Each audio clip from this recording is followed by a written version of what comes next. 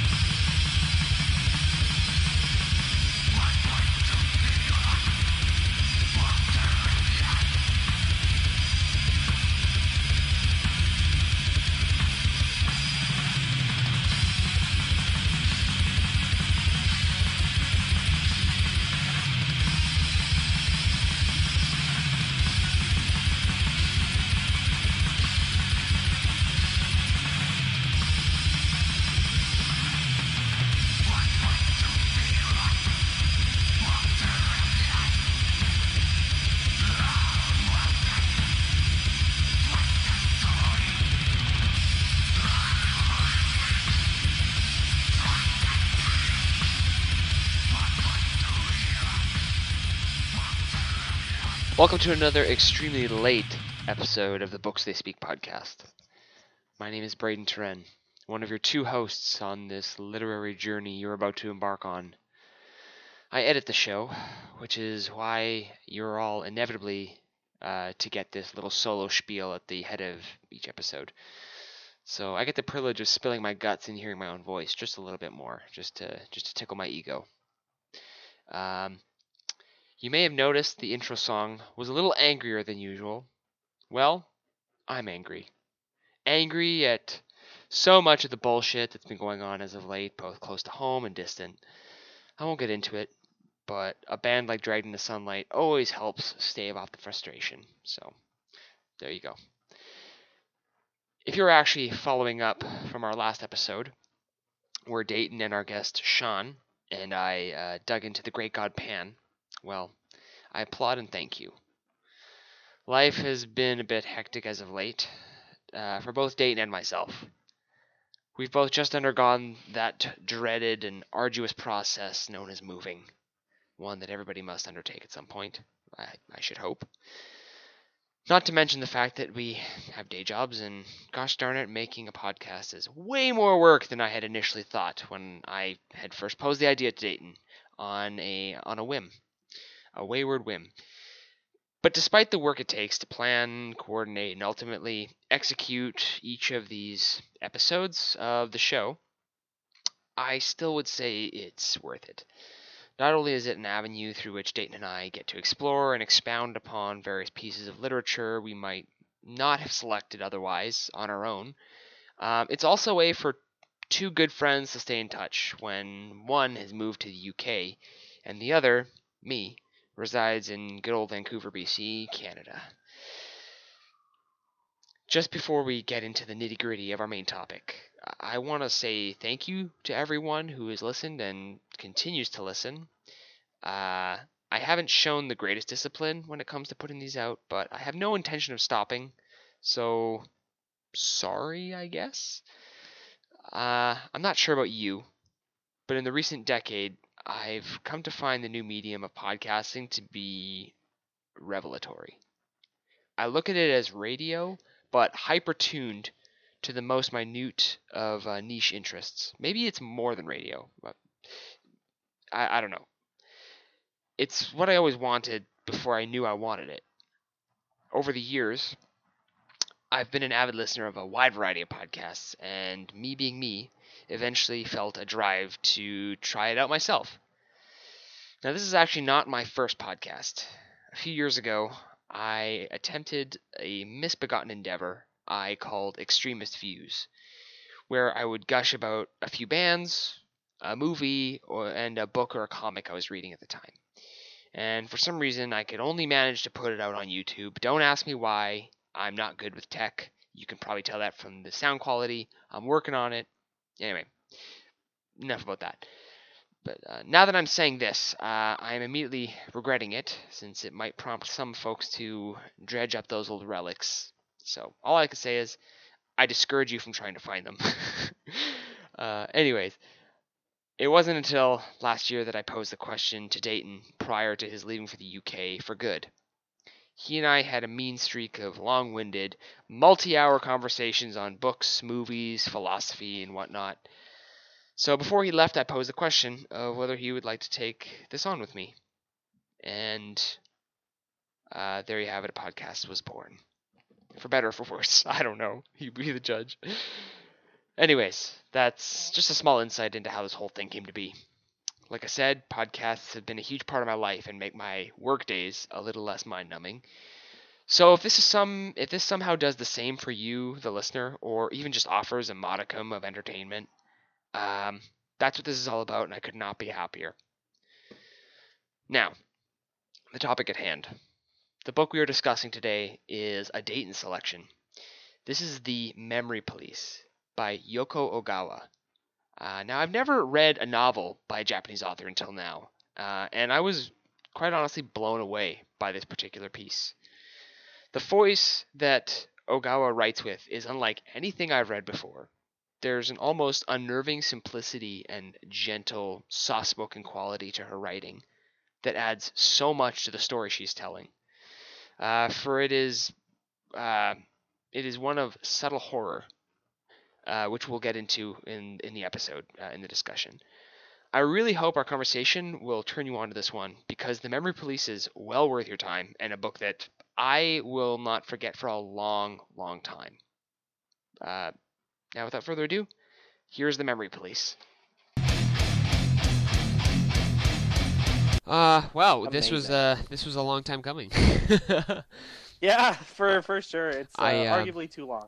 It's okay. I mean, it took me forever to finish reading, partially because of like the whole move situation and all that. But I did really enjoy it. It's towards the end, it got a bit debilitating. I'll be honest. It absolutely does. Not to say that's not to say the book was not like good. It's just like the nature of the story and what happened. I was like, oh my gosh. It's just it's heavy. Yeah. It's really heavy, and it gets. I found as a preface, like with The Memory Police, I think that like its original English translation only came out in 2019, which was actually the first time I picked up the book, and why I wanted to bring it up for us. Right. Was that that Christmas, I was, well, not exactly Christmas, but in that December, I picked this up and I read it when I was visiting my mom in the States. Mm-hmm. And man, it affected me. Like it really, every once in a while you find a novel and you pick it up, you kind of go through it. You don't realize how much of an impact it has on you until you finish the book. And this one, I finished it kind of on the last night that I was staying down in the States. And oh my God, it stuck with me so much for so long. And I figured you would really enjoy it too. It has a lot of hallmarks of some of the stories that you really like, especially from when we were younger, when we were in like our English lit class, Yeah. and going through all that. But I love that it feels very fresh as well. Like it certainly has a lot of the DNA of like the Orwellian style of dystopia in terms of like an overly powerful state controlling everything, and this foreboding sense of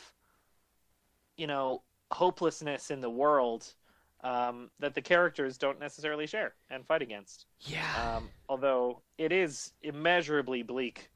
It is, but one thing I found so particular about, and maybe it's also the nature of the translation, but I found the writer's voice to be, even despite these instances of like such like complete like loss and like existential dread. There's the author's voice remained, I felt, gentle and almost calm throughout the whole thing, very stoic almost. Gentle is such a good word, I think, because there's so much about this book that it's tender in how it wants to tell you the story, and especially when they recall like their parents and like the early stuff in the book, you see like the repetition of language from the beginning when they're talking about losing, like when the birds disappeared, etc., etc. Right. There's so much. There's almost like this deafening lack of emotion about it. And yeah. I think that's what really kind of cements that turn in the novel when we go from, her seeing everything as it disappears and struggling to hold on to those memories until they are just gone. Right. To the absolute horror of, we never truly switch perspectives, but I think what really sells the book for me is in that second half when we start to see her assistant really care about her and have him watch as, not to get too heavy into spoilers for the book, but the disappearance of people, and particularly the disappearance of the protagonist. Yeah. Wow. Oh, like, man. It is so brutally done, and what a cunning and terrible way for this police state to find out who is and isn't affected by this this memory, execution, is basically by erasing everybody that this does affect. Like, it's so dark. Yeah. I don't know. So when when you pitched the book to me and you're telling me about it, Yeah. I had this idea, oh, it's going to be a commentary on, totalitarianism or on, government Sure. involvement or domination over the people. But I found it, I was surprised at how little the memory police actually were like factored into the book. They always felt like this ominous force in the background, but spoilers to anybody, but it's not a huge spoiler, but I also particularly liked how you never really find out. Yeah. You never really get any answers about them. And No. what their deal is, And I really liked that. And I also felt that it put what I felt was the real subject or the real focus of the story at the forefront, and which I felt was I just felt like the whole book was almost a dialogue the author was having with you about like existentialism and people's relationship to things. Yeah. That's how I read it, and how it made me think about it made me think about the actual emotions and the feelings and the importance we each of us place in these inanimate objects that Absolutely. without us really have they are nothing.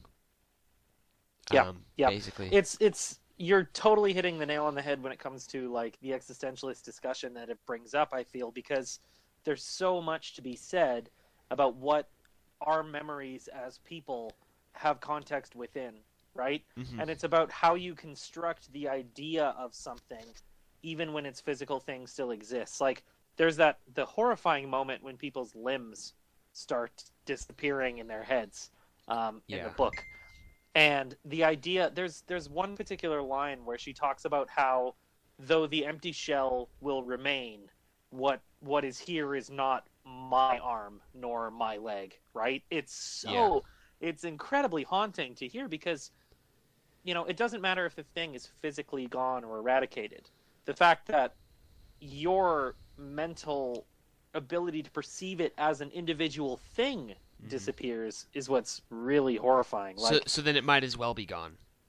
exactly. Yeah. And I guess that's the point of what the author brings on because in addition to all this stuff about, the relationship to inanimate objects, I think it also ends up being about the author's relationship with other people. Right. Especially when it comes to all the relationships they have with their parents, Hmm. the main character, and developing the relationship with the assistant. Um, there's so much that kind of is about context, and when you take away context, nothing really matters. I guess is what the novel tries to put out there for you. Yeah. I think there's a beautiful thing as well, where even though the character is fading away and going through this whole process towards the end of the book, the partner isn't sad about them being discovered, being taken away by the memory police. They're sad because the memories will stay for them and disappear for somebody else. And that's what's so powerful, I think, too, is that it's almost a story about interpersonal relationships and how we see everybody around us and how we live in the context of their lives, which is very powerful stuff, especially when you read it in that very gentle prose like you're talking about, where the author isn't forcing you.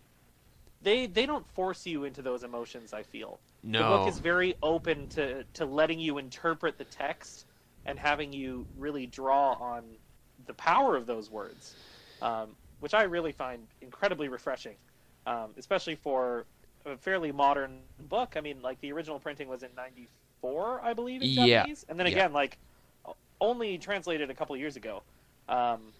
So super fresh feeling for sure. Yeah, I couldn't get over how if maybe a European or an American author would have written this, I feel like it would be much more heavy-handed. Hmm. And I'm not to say that it's because the author's Japanese, but I don't know. I mean, maybe it's also the nature of their language. And Yeah, that's true. I also found I don't know, and I don't want to I as like a disclaimer, I'm not trying to evoke any stereotypes, but I think there's that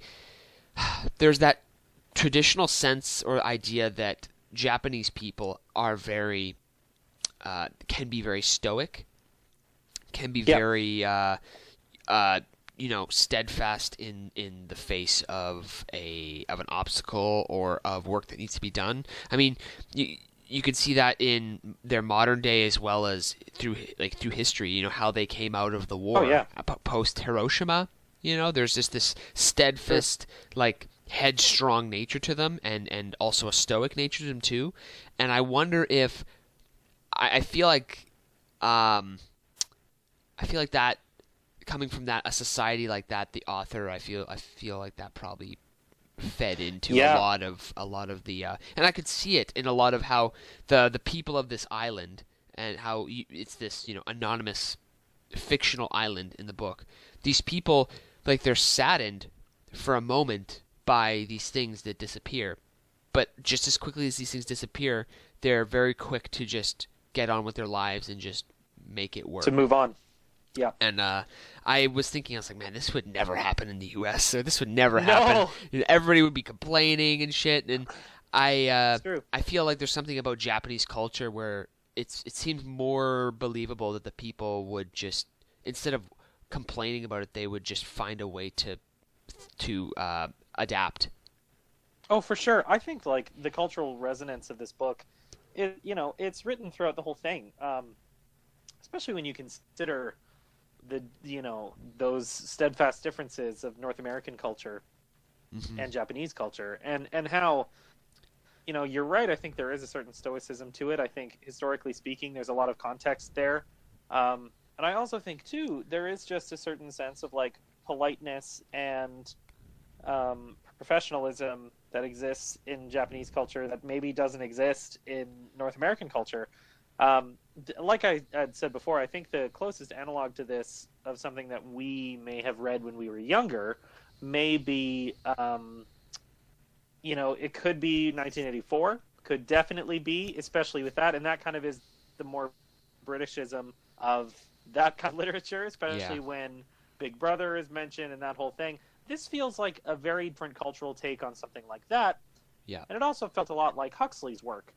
Yeah. To me, it really reminded me of, his style of writing, specifically like when we read that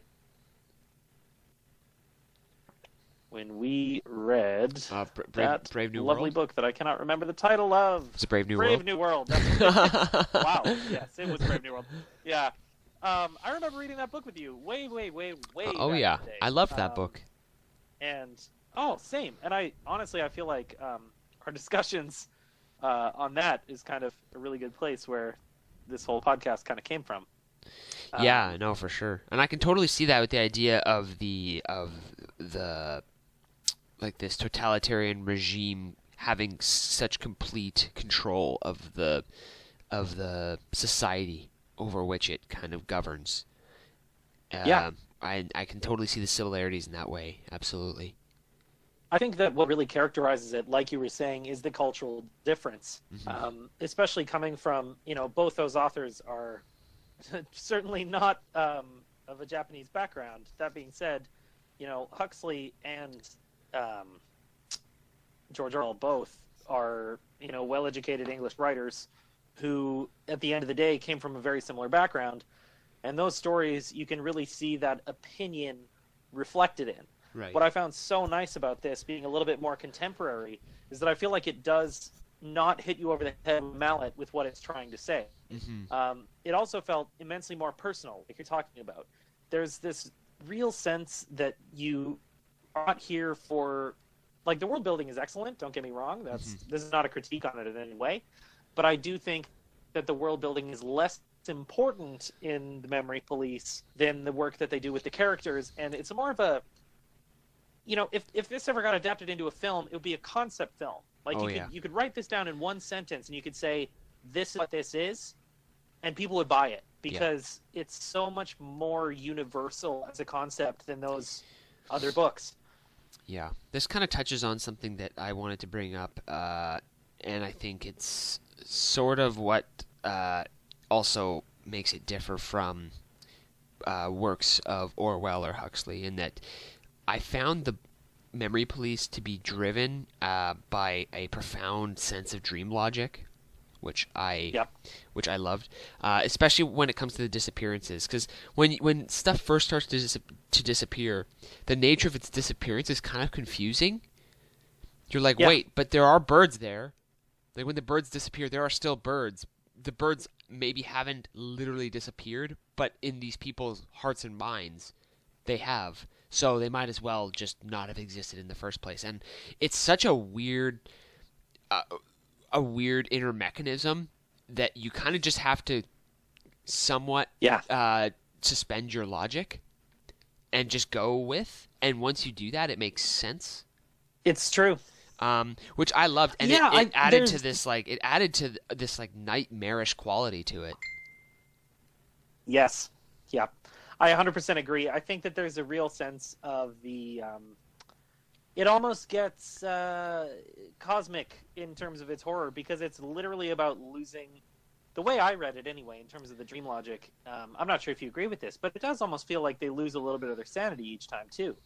Oh, for sure. As soon as they, there's this it's cognitive dissonance of seeing something, knowing what it is, and then suppressing it. Right. And that's so dark. Like, it's so dark in a way that I think, the books that I would consider like almost earlier, not contemporaries, but predecessors to something like this. Yeah.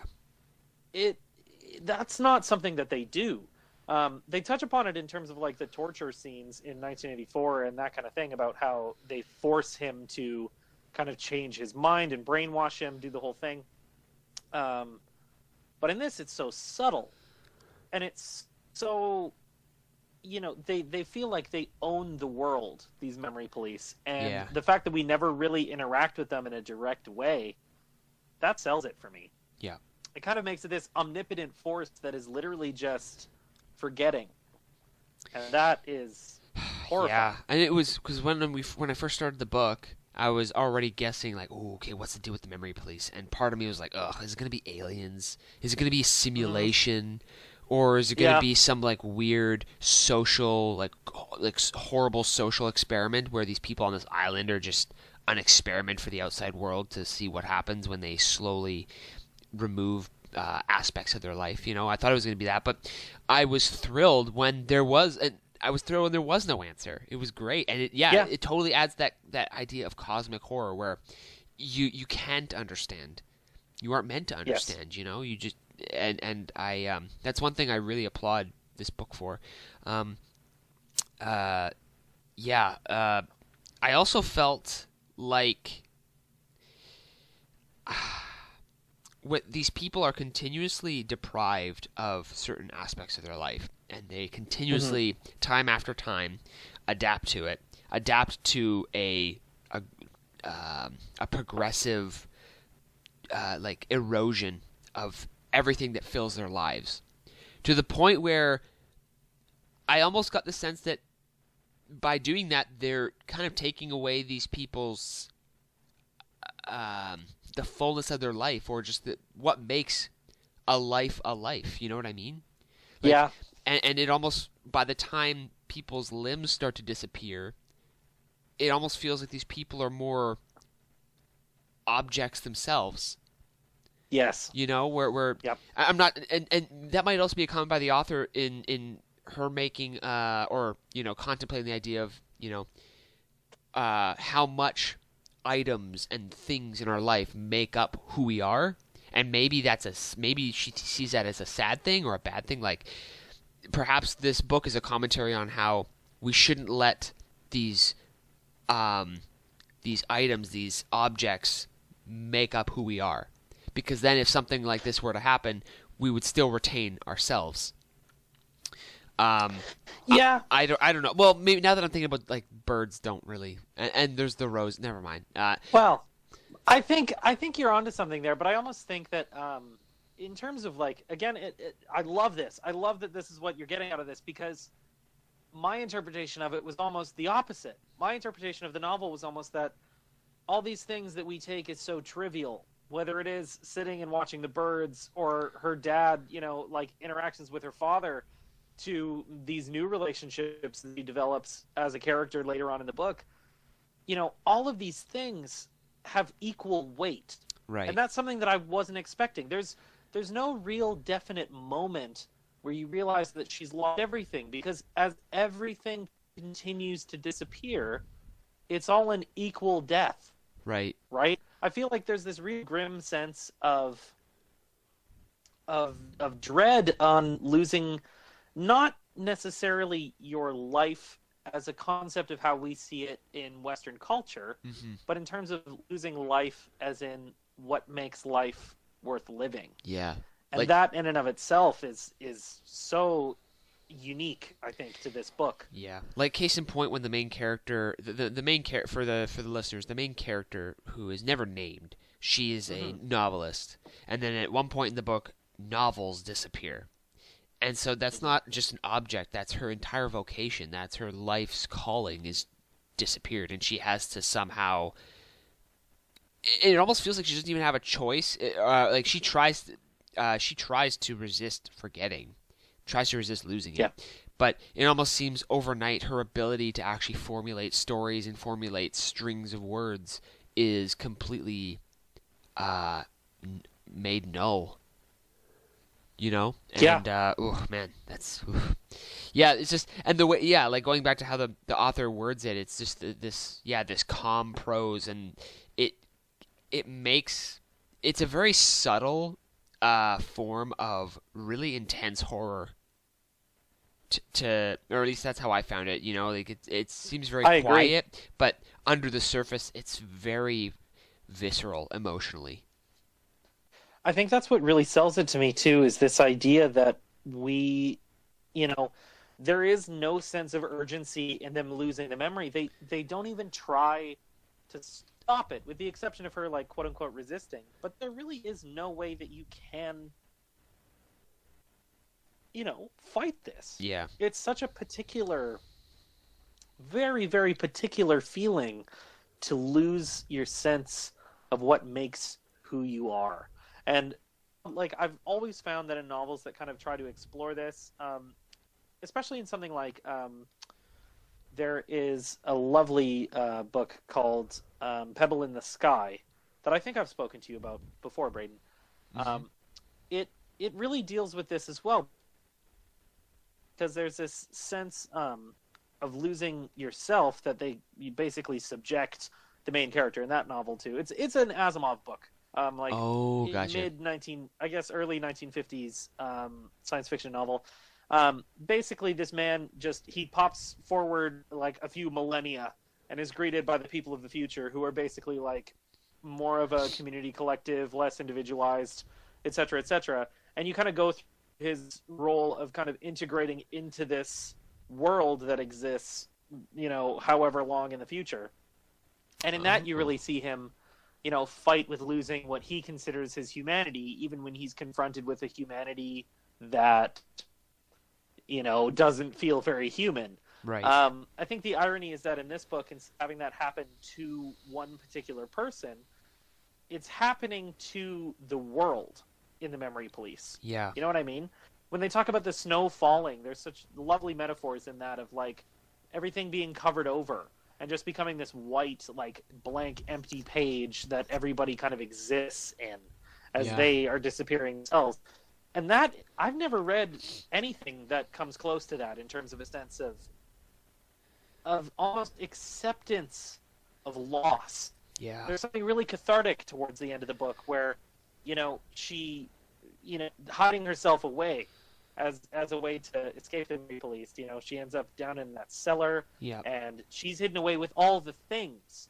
And I think that, like you were talking about, that relationship that the author seems to present about things and people, and how that context is like, it's intrinsically linked about how we experience the world, because is there that much of a difference between ourselves and the world we occupy? I don't think so. I just find that is so, again, unique. In all these other stories, it feels like the characters get beaten down into becoming like everything else. In this one, she already is like everything else, and that's almost the problem. Right. Is that it's all disappearing for her, which is weird. It's strangely beautiful. There's a real sense of poetry to this novel, and a real sense of, I guess, understanding that we as readers only get to see from the outside, even when we're in her mind. I think that's such a lovely quality to this book. And at the end of the day, I think that's what draws me to it the most, is that we ourselves feel like outsiders, when in reality, we're all a part of the narrative, which is kind of, an intrinsic way to look at existentialism, right? If you see yourself in the world and you see yourself only as an observer, similar to how the character does in the novel, in terms of her writing, right? Right. The irony of us reading a novel about a novelist is the same irony as us thinking we're observers of the world we inhabit. Right. Oh, interesting. Which I love. Like, there's such a beautiful kind of similarity to a lot of, like, Jean-Paul Sartre's stuff to a novel like this, when you consider that the world you live in and the context you create is your world, right? Yeah. When the characters themselves lose that context, they lose themselves. Yeah, I guess the world, in a sense, is only what we perceive it as, Yeah. or at least in how we experience it. Um, yeah, I was actually watching a video recently. There's a really great YouTube channel that it's like philosophy majors or philosophy students examining aspects of pop culture, Oh, and cool. they were doing like a deep dive on Alan Moore, and talking about how Alan Moore was delving into the, what we like, how the world is only really what we perceive it as, like what Yeah, kind of is processed through our own brains, and that's everybody's world is individual to themselves in a way. You know what I mean? for sure. Through like, and everything is context. Um, but yeah, I that's oh man, it, it's so interesting. It's I the more I think about it, the more like kind of freaked out I get Oh when yeah. I think about this book. It's yeah, it also just made me really kind of think about all the items and the things in my life that hold such incredible like emotional significance, and they're almost, certain things are almost like anchors, or anchors to past memories, or to key aspects of my life. Unfortunately, these days, I think everybody can say their computers and their phones are. Yes, yeah. Unfortunately, The but then other things too. So, like for yourself, I would say maybe like a camera. yeah, Because you are you, it's very true. yeah, for a filmmaker such as yourself, like something like that holds a lot of intrinsic significance, even though at the end of the day, it is just this assemblage of Yeah. of things, right? It's true, and there's so much self-expression when it comes to stuff like that too. Like a camera's a really good, example of that. If I lost context on, I think for me the biggest one would probably be film, Right. just because it's something that I'm so passionate about and something that I'm invested in terms of like, the camera's important, but it's also so much the development of it, the processing, the way it all works, like, setting up the mercury bath, doing the whole thing. Like there's something so, it feels human Right. to do things like that. And I think the irony, specifically of camera and filming on film versus digital, there's a real sense that you lose part of the soul of what you're doing when you lose the context. Even though in reality it's the same, you get the same kind of image, you get the same kind of quality, you can do whatever you want to the image digitally, and it provides so much more, options, and it's cheaper. But there's certainly a level of connection that I think you can lose to the work, which is, a huge reason I'm always, me, I'm always involved in like workshops and things like that are more focused on the manual process, because, that speaks to me. Right. There's something, to be said, I think, about our connection to things that is innately human. We're very bad at, people, this whole trend, the minimalism trend. We've had conversations about this Yeah. before, It's about not. how it's not for me. No. And at the end of the day, I know it's not for you either. And I think that's a kind of a good thing, because my association with things, whether that is something like my 8mm camera, or my old Pentax, or my ridiculous collection of films, or half of my nerdy shit, like Yep. I love it because it represents something for me. And For sure. this book, the fear of losing what all those things mean is much worse than losing those things. Oh, absolutely. Uh, yeah, I've met people, and I've known people who live that minimalist lifestyle where they can basically live their life with a backpack full of a few Yeah. things, and they just travel. And when I think about that, I get anxiety, because Yeah. I don't know. I mean, yeah, there's so many things that are so, I feel like, intrinsically linked to who I am, to what I like to do, and to how I live my life that I guess it could be seen as a weakness, but that's just who I am, and I guess uh, how I've come to be, and I feel like you yourself and so many other people, and especially nowadays, I feel like we cling to things that give us comfort, that give us meaning, Yeah. because I don't know, more and more it's hard to find maybe meaning out in the world, in Yeah. especially in a time where you can't really do much. That's Like exactly now. it, right? Like, yeah, if there's anything that, the pandemic and being involved in all this has taught me through it, it's like, now that my job has kind of transitioned from being in the studio all the time, always being in a cinema, like being able to really interact with my work, I feel like my connection to my work has gotten a lot less as time has gone on. But ironically, my connection to things that I value on a personal level, whether that is like, we discussed this after we read The Plague, but it was this whole sense of being able to just go out and get a cup of coffee, being able to go out and like exist in the world. But all these things require context, and there is a real sense of a lack of context these days, I think, for a lot of people, because all their context is gone. Right. If you rely purely on the social aspect of life, and you're always, if you're always I was, to be fair, I'm pretty bad for this too, but I can definitely see a time in my life where my social life was more important to me than the things that I'm now very glad returned to my life because of this pandemic, because of the whole situation. But if all of the context you had was going to events and being socially involved and all this kind of stuff, that's great. But it seriously was detrimental now. Like, Yeah, absolutely. One thing I found charming about the book is the certain details that the author gives regarding, like, just color text for the character's life, or she'll have memories, and some of the things that she writes are so weirdly particular and specific. I'm like, it just feels like somebody's actual memories, somebody's actual experiences, because they're so innocuous and just so weirdly specific.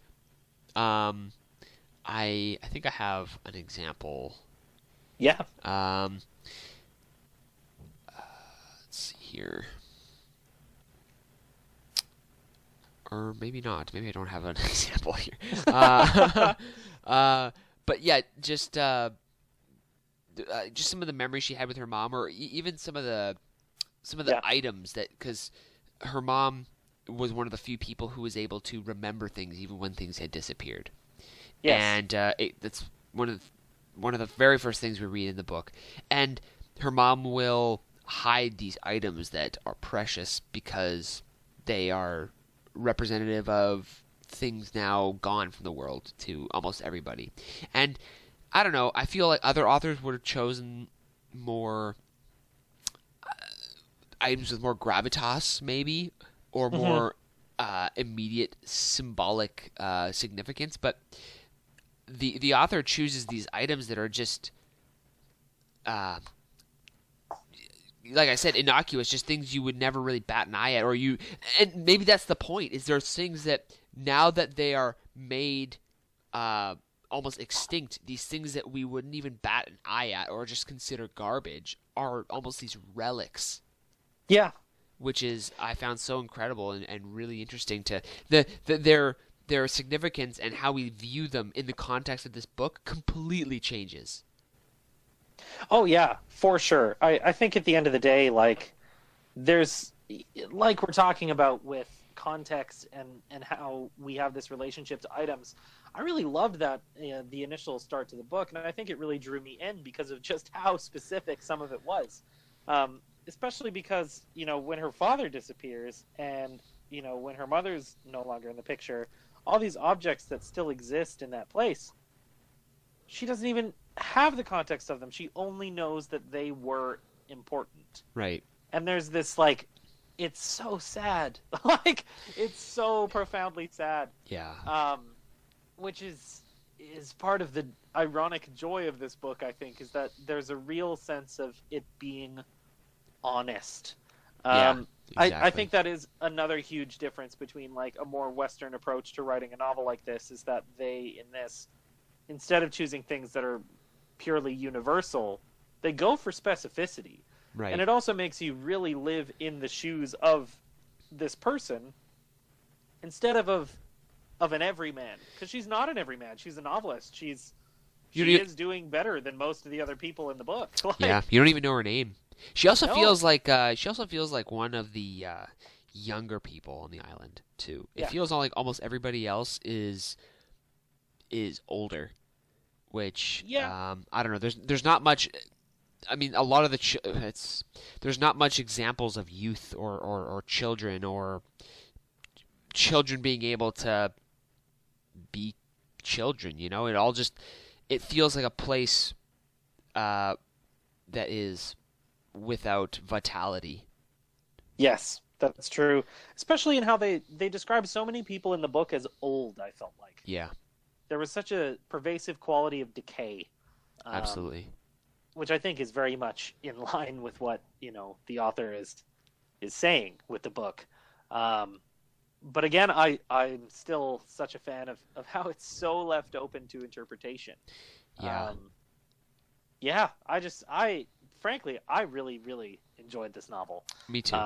And it was such a pleasure to pick it up again and really kind of critically examine it after reading it for the first time just over a year ago.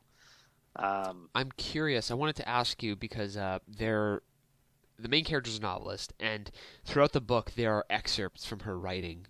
Yes. It actually, I mentioned Alan Moore earlier. It did remind me of Watchmen.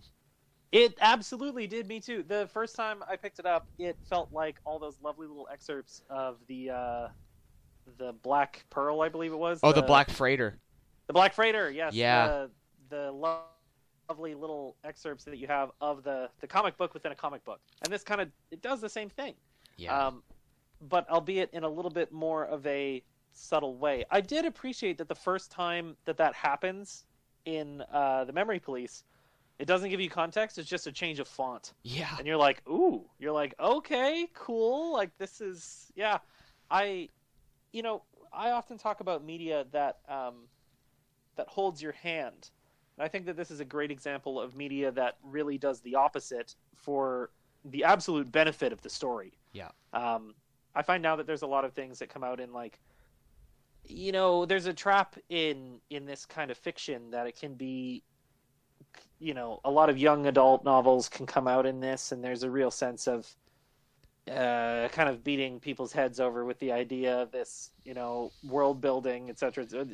Things like the Hunger Games, or that comes to mind. Yeah. And don't get me wrong, those books are not bad. I just think at the end of the day, there's something a little bit more mature about stuff like this, that when it doesn't hold your hand, it lets you kind of go through the motions and live the story as a story. It's a nice reminder that maturity doesn't have to be including, any kind of explicit content or any kind of like things that would kind of throw off a younger reader. Right. Maturity is about understanding, because this story has nothing that I would consider like adult particularly, but at the same time, the understanding of the subject matter is what really sells it as being a more mature work than a lot of the stuff in this genre that's coming out now. Yeah, I'm really curious because one thing I really malign about a lot of contemporary media, books, movies, whatever, is that there seems to be this need for there to be answers and there to be a conclusion, and I think that could be really detrimental to to people, among many other things, where like a book like this, it leaves it open and it leaves it ambiguous, and it just there's no easy way around it. Like, you just have to contemplate it, you have to think about it, and you have to bring your own experience and your own your own ideas to the fore instead of just taking what's been given to you. And For sure. I think a lack of that is actually very I think it's really doing an injustice to people, in my opinion. I absolutely agree. I think that there's a certain level of, you know, it is hand-holding. It's almost placating a little bit in a lot of modern, especially, science fiction media, where, the people are more concerned about the lore than the themes. Yeah. People are a lot more invested in, kind of what all of it should be in the context of this world that you've built. And to be fair, I think we've gotten to this place because world building has become such an important quality in all these things. But I think we forget that all the greats, like all the classic literature that really kind of started this idea of lore, didn't hold your hand. You go back to Lord of the Rings, you go back to any Call of Cthulhu, etc., any cosmic horror. Yeah. It all has lore that fits in with itself, but that's not the forefront of the story. Right. You know what I mean? You don't, even in film, you don't go back to the original 3 Star Wars films and watch it because of just the world building. You watch it because it's well written and there's good characters. And it's things that the themes are what drive that. Right. It's not, the Battle of Helm's Deep in the books in Lord of the Rings is like 2 pages. You know what I mean? Yeah. That's not the point. It's not the point. The Right. point of it is it's about oppression. It's about a sense of self. It's about destiny. It's about not repeating the sins of the past. Right. And that's what's so good about it. It doesn't give you all the answers. It doesn't wrap everything up in a nice bow. It gives you a mosaic to pull that from. And I feel like media now, even in all these franchises, as time has kind of gone on, things get a little bit simplified in the thematic department and expanded upon in the, in the just basic, like, plot, piece by piece, make it as complicated as you can so that people feel like they have something to be thrown around with, and then tell them every turn that's going to happen before it happens, and there you go. That's modern science fiction, which is, this is why I'm so excited to finally have Dune come out this year, is because I really hope it's as incredible, as that novel. Yeah. But I mean, that's also another thing I like. One that comes to mind is Blade Runner. And I think Blade Runner is a key proponent of that, the idea of there are certain things that are just not answered. There are ideas that are proposed, like the unicorn. Yeah. And you're left wondering, like, wait, what? And you have to go back and you have to just think on it, and that's that. It's pure interpretation. And you know what? I have to give 2049 credit here, because at the end of the day, that film came out, a sequel to a film that in reality, really, I did not think it should have ever had a sequel. Right. And then when 2049 came out, and it kept all the ambiguity from the first one, and added more, and it made you think more and kind of put your own kind of opinion on the whole story. What an incredible idea that was. And isn't it a shame that nobody saw it? Yeah. Like, oh, God, that hurts me. I know. As if I needed to hate the world even more. The fact that people just didn't appreciate this movie that is probably one of the best sequels ever made. Oh, yeah. It's frustrating. Yeah, it's true. And that's the thing. That was a film that was made for people like us. that was a film for people who loved the original and wanted that. It wasn't going to kickstart a franchise anytime, which is for the best. Yeah, I don't know if I'd want a franchise. No, at least we can sleep soundly knowing there's no, Blade Runner Baby Yoda living his best life somewhere out there. We don't need a tiny replicant. We don't need small Harrison Ford living his life. Oh man, we have enough already. That we do. Too much. Yeah. Too much stuff. Too much. Is there anything else you wanted to bring up about this book? Because I feel like we covered a fair amount of ground on it. Honestly, I'm super happy with this. frankly, like, I'm so glad you enjoyed this one. Yeah, man.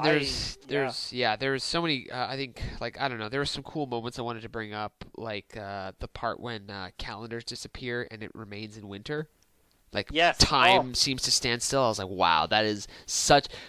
I don't even know. I don't even know how it really like factors into like a lot of like the ideas that we were talking about. Except that it's just such a cool. So cool. I felt like that was almost the author taking the logic and the way the world in her book worked and just playing with it a little bit and being, oh, this would be Yeah. cool. Like that, it felt like less of making a statement and more of just playing. Yeah, I think there's plenty of moments in the book like that that are just, they're less about the theme and they're more about, like, you know, that's what makes you believe that this is a real thing. But it's like you were saying about dream logic, you know? Yeah. When they get stuck in winter because the calendars can't change, Oh, that is such so an cool. epitome of, like, a nightmare. It's such the epitome of, like, it's so visual, too, Yeah. right? Like I was saying with the snow, there's this lovely sense of, like, things being covered up in this white sheet, Yeah. and that's so dark, you know. Like, Yeah. oh my God. There's that, and one other thing I also really liked was how the memory police don't have names; they're identified by these arbitrary symbols yeah, on their on uniforms. their coats. Yeah, and I almost felt like that was because they are more objects with a function rather than actual people.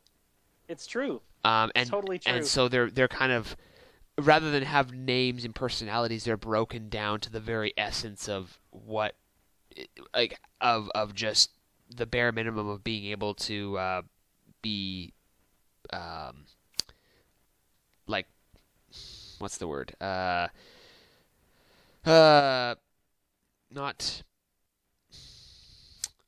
I like the bare minimum of being able to be identified, almost more so as like as units rather than as individual people. That's Yeah. how I kind of saw it. I don't know how you saw it. It's such a great visual of just Oh, it totally is. I think, like, as much as I really hope this book doesn't get adapted because it's so much about, you know, being in someone's head and all this kind of stuff, at the same point, I think this could make an excellent film. Like, I really do. I could see it being a really great indie film. I could see what's the studio that did like The Witch? Oh, A24. A24. And This then- is like A24. Boom. This is It's true. This is They perfect. could for do them. it. I think Film 4 could do it. You know, basically, like, anyone who was involved with The Lobster, I think Yorgos Lanthimos, I think that's his name. Oh my God. He would yes. do a phenomenal job with this. Yeah, no, there's that. Oh, yeah, no. I can that was totally actually, see him doing this. Yeah. Yeah, my speaking of companion things to this, I actually didn't have a companion album, but my companion film to this was actually going to be The Lobster. I can totally see that. Just the visual metaphors. Yes. And yeah. oh yeah, and it also operates on that weird dream logic. It does, and in a way that, like, it feels so real, and they're living in this world, and these characters are so wrapped up in it. There's this pervasive sense that they can never escape from the way things are, you know, and they both have this just absolutely stunning ending. And they're both, you know, they both have this love story that plays secondary to what's actually going on and then becomes the primary. Like, they're such good companions, I felt. Which is why, yeah, I didn't go with an album this week. I instead opted to go for the film, and I think that's the one. Absolutely, I can definitely. That's a great idea. I think that is like a perfect companion to this. Oh man. Okay, well I don't have an album. I had a song. Sure. So I guess we'll move on to that. The Yeah. song I had is a song called Stages by a band called 40 Watt Sun. And it is a whopping 16 minutes and 12 seconds. It's long, but it's this Very nice. It's like 40 Watt Sun is this band that when I listen to it, it is this perfect amalgam of exquisite beauty and just like heart-wrenching melancholy. I love this band, but I have to I have to pick my moments for listening to it because it just I don't know, it puts me in a mode of like existential thought and just thinking about my life and just existence. Reflection. Exactly. It just puts you in this mode that is I feel this book also put me in the same mood where I just had to think about things in my life and oh, what would it be like if they were just taken from me or disappeared, if man, dude, if novels disappeared, like what the hell? What would we do? I know there's still like a lot of other stuff that colors our life, but if books were taken out of our lives, like it would just be unbearable. Yeah. And to already have that the history of having them in our life before and then to lose them, like no way, man.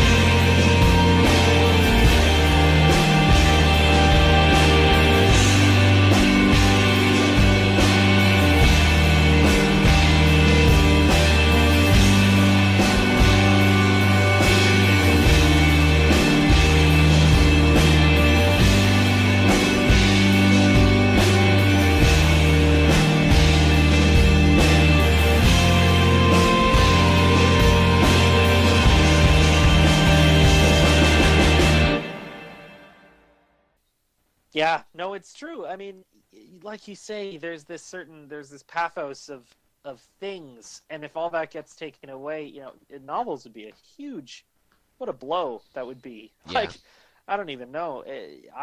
Yeah, that's awesome. I'll definitely take a listen. That sounds like phenomenal, man.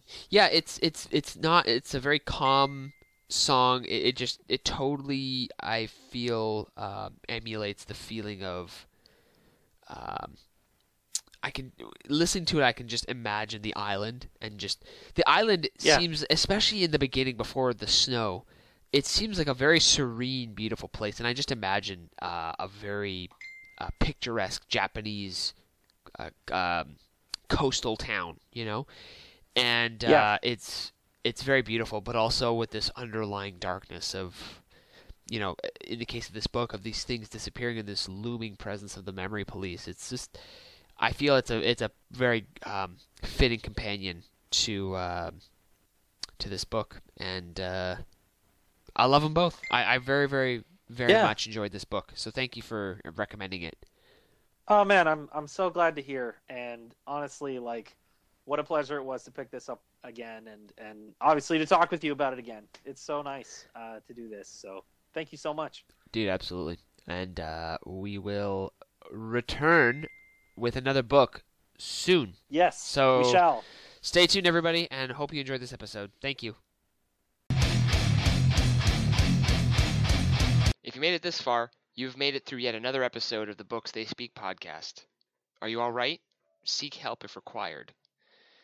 If you want to connect with us, follow us on Instagram at the Books They Speak _podcast, as well as us personally at Dayton Julius and at Doomscribe on Instagram.